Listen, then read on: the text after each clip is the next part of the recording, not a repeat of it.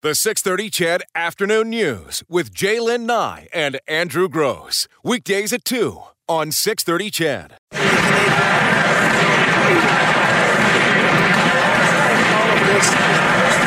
It's 3:39. It's been a wild day in Ottawa. That's the Conservatives shouting, "Let her speak," in response to this morning's Justice Committee decision to end the look into SNC Lavalin. They were ordered to stop. The finance minister is trying to, unveil all the details of his budget. He started speaking again. The Conservatives walked out, complaining about the integrity of the justice system. I've never seen anything quite like this in my 30 years in this business. Amanda Connolly is a reporter with Global National.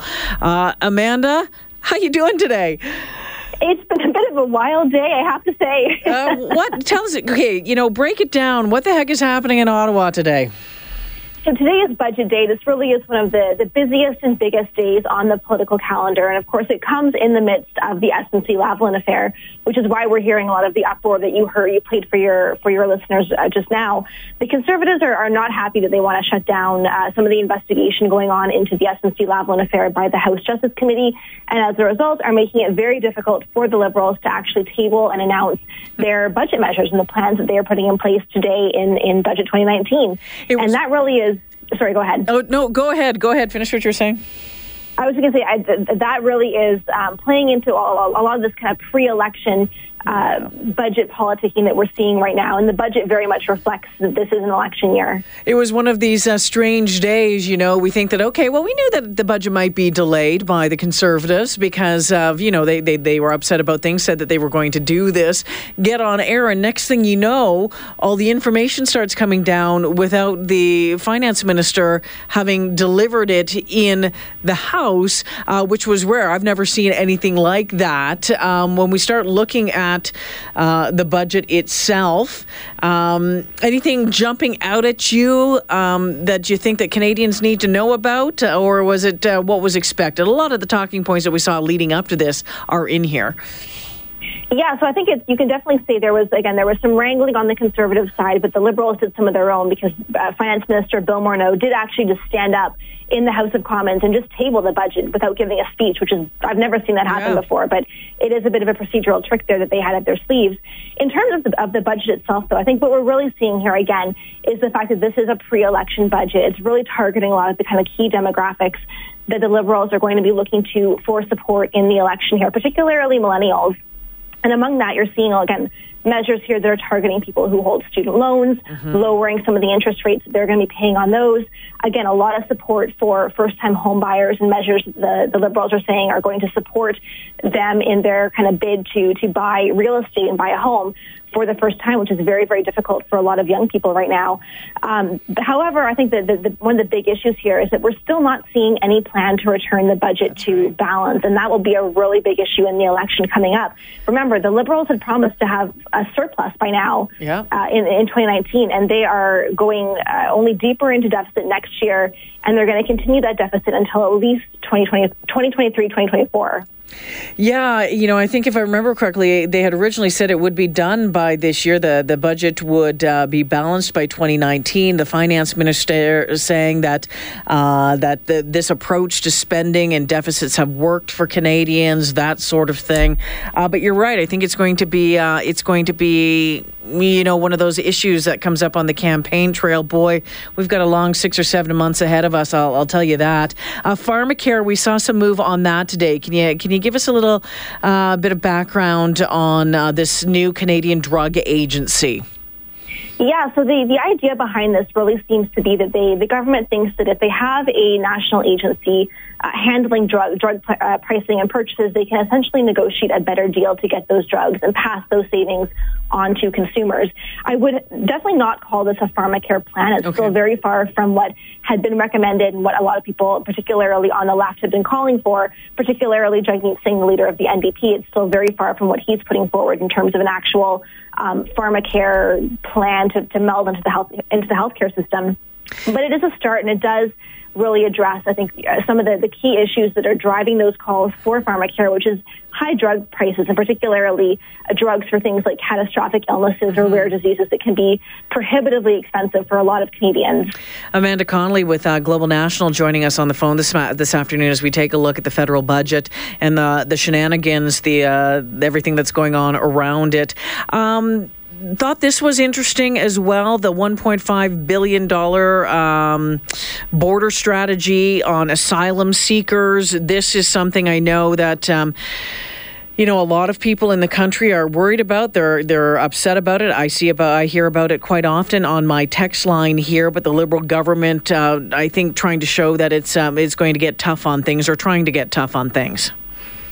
Yeah, this really is a big question mark in the budget right now. I saw that and immediately went to go and talk to some of the officials who are here in the budget with us, and they had very, very little information to actually share about how this will work. Essentially, what we're seeing from the government here is a little over close to $1.2 billion being put forward for border security, and that really encompasses a lot of things. It includes a border strategy to help deal with a lot of the irregular migration that we're seeing right now.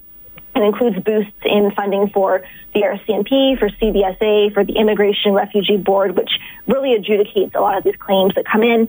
We're also seeing in that an emphasis on creating effectively kind of a new structure to put a priority on the removal of irregular border crossers who are deemed ineligible. So I was talking to officials today, and they're saying that's really people who are accused of crimes against humanity or have an ongoing asylum claim somewhere else. Amanda, I know you're having a busy day today, but I just have a couple more questions. Did want to touch on this one as well, because it's going to play, I think, quite well to, certainly parts of Quebec and Ontario, this billions of dollars to compensate dairy, egg, and poultry farmers affected by the recent free trade agreements. What can you tell us about that? That's a big chunk of change right there. Yeah, that was a really interesting one, and I think is something that, again, is a very political move on the Liberals' part.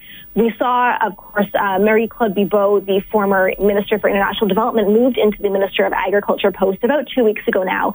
That really was an indication, because she represents a rural Quebec riding home to a lot of dairy farmers. The Liberals see this issue as something that will come up on the campaign trail, and we saw that in the budget today. They're putting forward $3.9 billion in funding to essentially compensate farmers in supply-managed sectors. That includes dairy, eggs, poultry, for some of the market share that they're going to lose under the new trade agreements with Europe and with Asia that are giving up some of their existing market share that they have right now. And so we're seeing that broken down really in a couple of ways. And there's not a lot of detail on what that will mean, but the Liberals are saying they're going to have roughly $2.15 billion in new money coming out for income protection for these farmers. What that means really isn't clear yet. All right. And we're also going to see a quota guarantee coming down from the government for, I believe it's about a little over $1 billion, if I remember correctly. And again, that will be making sure that when these farmers go to sell the quotas that they've purchased, they're getting essentially the market value and what they had paid for it back, even though their market share is decreasing. So a lot of details still to be worked out here. There's no timeline on when these will come out, but I expect that we'll see more of it before the election gets underway, because it is such a tangible issue for voters coming up in the fall. Yeah, without a doubt. And we know that Andrew Scheer is saying that they're going to continue to press to get Jody Wilson-Raybould to speak again. Do we know what might be next in his playbook? So next steps on this right now are fairly unclear. Again, the Liberals called off further study by the House Justice Committee of this issue. We do still have an ethics investigation underway by the Ethics Commissioner into this matter. We also have a special advisor who's been named by Trudeau to give him some recommendations on this. But in terms of where this actually goes next and where Canadians might hope to hear more clarification of key details in this, it's really up in the air at the moment. We know that Andrew Scheer has asked the RCMP to investigate. There's no word yet on whether they will actually do that, and they don't usually confirm that unless charges are laid. And so for now, we're really kind of in a waiting period to see what actually comes out, whether the OECD, of course, as well, their anti-bribery officials who had expressed concern last week, might speak out again on this, given that the committee is now moving on. And for now, we're really kind of in a holding pattern. Amanda Connolly joining us this afternoon. Thank you so much for taking the time. We really appreciate it on this busy day. Thank you for having me. Alrighty, Amanda Connolly from Global National, a reporter there. Look forward to see her coverage coming up tonight. And again, we'll have full coverage here. We'll continue to keep you updated throughout the newscast on what is going on in Ottawa. More details about the budget and, of course, the election call today, April 16th, when you will be going to the polls. I want to remind you that you can find links to everything, all of the election coverage in this province at 630ched.com. You'll see a banner. It says Decision Alberta. Just click on it. It will take you to all of the stories, to all the information that you need or you want to know in the coming weeks. We've been following the developments in Ottawa today, and of course lots of developments in Alberta, as well as the NDP leader Rachel Notley announced that we'll be going to the polls on April 16th. That is election day. For all of your coverage, stay tuned right here to Decision Alberta on 630 CHED. Global News as well. If you go to 630ched.com, click on the link up top, says Decision Alberta, take you to all sorts of different stories that you want to see there. So lots of comments today. Notley coming out swinging, and to be honest, Kenny coming out and shooting some of those comments down, but then saying he's going to focus on the jobs, economy, pipelines. On a federal level, the budget, the last federal budget before we go to the polls federally in October, has been revealed in, well, they just really, the finance minister got up and tabled the budget, which allowed reporters to release the information. But at no time was he, just recently he was allowed to stand up and finally deliver it all. The Conservatives upset over the SNC Lavalin scandal and about the fact that Jody Wilson-Raybould is not being allowed to come back and testify again in front of the Justice Committee. They were drowning him out every time he was trying to speak. The federal Justice Minister saying, let her speak, let her speak, let her speak. And then they eventually got up and walked out. They got up and walked out.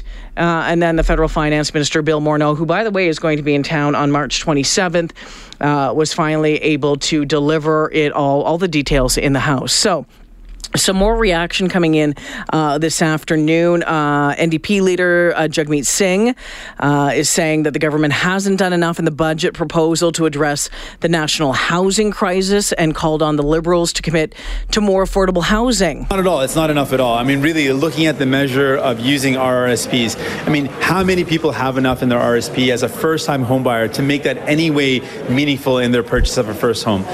What we proposed were some clear measures. We've specifically said, let's expand the 30-year CMHC-approved mortgage so that people can actually get some relief there. That's a concrete proposal that this government floated but actually didn't follow through on. And what people really need is a commitment to build affordable housing. That's why I've been asking for this government to commit to building 500,000 affordable houses, 500,000 new affordable houses, and to fast-track money for cooperatives and non-market housing. That's what we should be doing. That's what we believe in doing. And this government clearly has missed the ball on what's going on as a national housing crisis.